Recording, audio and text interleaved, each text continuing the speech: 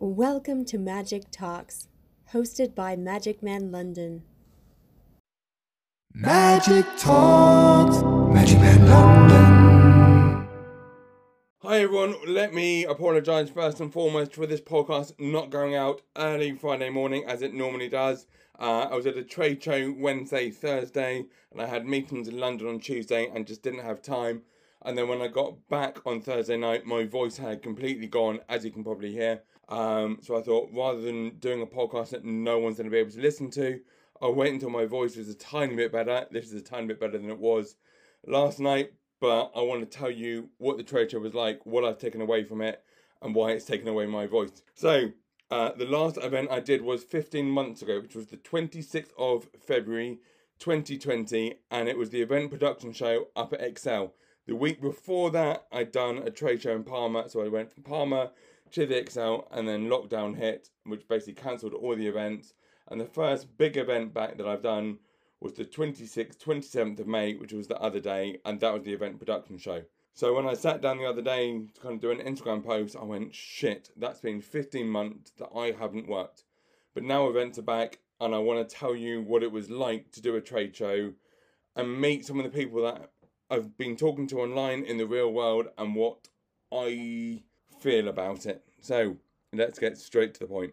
So first of all, obviously the journey. I got on a train near home at Surbiton, went all the way down to Farnborough, and part of the people who were organising the main show, they put on these big buses that were sponsored. So I came out of the station, onto the bus, straight to the convention centre, and it's based within Farnborough Airfield, so you got all the private jets and everything. It's a lovely venue, and it was a nice day. So we go in, we register, we put our badges off. I meet Rich, who owns the Champagne Fire Truck, who I met on a Facebook events group, and then we were talking on Clubhouse, so we've been collaborating that way, and it was really nice to see him in the real world, because you know in your head when you kind of go, I've been talking to people, I've seen the fire truck on Instagram and stuff like that, and then you see this beast, I'm talking about the fire engine, God, it's really hard to laugh. You see the fire engine, which is amazing, and it's got the ladders coming off the roof, which makes the bar. And I saw Rich, and we kind of hit it off straight away. It's like, this is going to be fine, because we've got a great sense of humour online, and that also carried off during the show. So what was it like being at a trade show? So normally at a trade show, you get kind of 20, 30,000 people. Because of current restrictions, you're limited to 1,000 people per day. Now, this was a 2-day show, so in theory, you could have had 2,000 people. However, I think day one, we had about 300, maybe 350, and slightly less day two. But what I found was the quality of people was a lot better. So rather than the people who wanted to speak to Rich, only having a few minutes to really do it, you had the time to have a proper chat and a little cheeky glass of champagne if you wanted. But that's where COVID starts sneaking in without you realising it. So, say for example you were to stand before and you were having a drink or something like that, you could walk around the show, but due to current restrictions at the moment, you've got to stay exactly where you are, which I actually preferred. And then I was doing magic for people. But the first 10 minutes of the show opening, people were walking up, I was saying good morning and stuff like that. But I forgot how to properly interact with people on a trade show stand. It's like, I have done it for years. Thousands of people I've talked to, but my brain just went, what do I do? So I was talking to people, and then I was doing some magic for them. And then all of a sudden, after speaking to a few people, the brain just kind of twigged. It's like, this is what you do. This is where you are.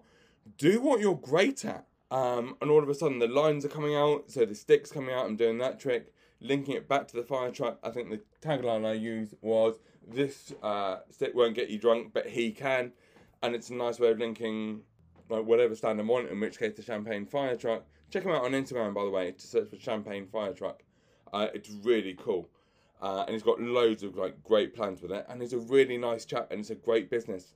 I've seen horse boxes being converted, but this is a proper old-fashioned fire engines. It's got the bells, the whistles, the lights. It turns you into a kid again. I was also slightly worried about the sort of magic I could get away with. So my philosophy was, do what you normally do, and if someone doesn't want to choose a card or check something, that's fine, just adapt. But everyone was happy, and towards the end on day one, this little thing came around, which puts a smile on people's faces, puts a smile on mine when I do it as well. And we were making like the fire engine squeak, people's lanyard, like badges. And it was like, okay. And then we had a few drinks towards the end. Well, we had a large amount of drinks towards the end. And we were talking to the people who organised the show. We had to wear masks all the time we were inside, which kind of turned into, how do I describe it? You forgot you were wearing a mask. You were just talking to people, and it's now become the new normal. I think it's going to be slightly odd when the masks then disappear. But it also hides a lot of the people's faces. So when you're trying to recognise someone, that mask hinders it a tiny bit, but we got through it. My thoughts about the show in general, it's really hard to compare it to previous trade shows for the main reason this is the first one back. Everyone's slightly apprehensive, but it was really nice seeing people. So the elbow bump was the preferred method of introduction. Having said that, I saw a few people having handshakes, and then someone I saw yesterday, on Thursday, because this is going out on the day that it's released. We had a hug, but both wearing masks, and it was really nice to have that human contact again. So I think online events are great, but at the same time, nothing beats the feel of a live event, talking to people in person. At no point during the show did I go, you're on mute, or I can't hear you, or you're frozen, or there were just no technical issues. We were talking to people like we should. Live events are well and truly back, just in a slightly different format at the beginning. But here's the thing that trade shows do to you, and they've done it to us in the past, but I think we're so used to doing 3 to 4 events a week, or a series of trade shows, whether we're performing, or just going as a guest. But what's the word I'm trying to say without my voice completely dying? This one was the first one back, so it was kind of the tester one. I don't know, I loved it, but it took the voice away, because when you finally stop, that's where I was going with it. When you finally stop, your body goes, right, you're going to pay for this now. Rather than doing events gradually to get you back in, you've literally chucked me into a 2-day show. But I left with such a buzz, but it gets better. As you know, I belong to a LinkedIn group called the Event Professionals Redundancy Due to Corona Group, and it's full of event people. And the woman who runs it came to the show, and it was really good to see her. She came in the morning, she was there the whole day, and then at the end she went, do you want to lift to Farnborough or Guildford? It's like, I thought that would be great. It's like I couldn't face even kind of getting on a coach to get to the station. But the group had, at the end of each month, every Thursday, we have a social online through Zoom. And this week we had a virtual photo booth, and I went, I don't think I'm going to make it home in time. And she went, well, do you want to come back to my house? Because that's now legal. You can meet my husband, see the baby and everything, do it from there, and then I can drop you at the station. So that would be great. I said, let's not tell the others that that's what we're doing. So on the main group, I messaged saying, just leaving the trade show. Going to try and make it back for the social. I'll see what I can do. Knowing full well I was going to be at Anna Marie's house. So we get back to her house. I have a cup of tea because the voice is starting to go ready, and a few beers. That sort of all out. And everyone's joining, and I'm off to the side so they can't see me. It's like, Anne-Marie goes, just spoken to Magic Man, he's hoping to be back. And then once everyone's joined, it's like, oh, there's a slight update. And I go, hiya, I'm here. Oh, God, sorry about that. And it was really nice. We did a virtual photo booth. I'll put some of the photos on Instagram over the coming days. And it's probably one of the...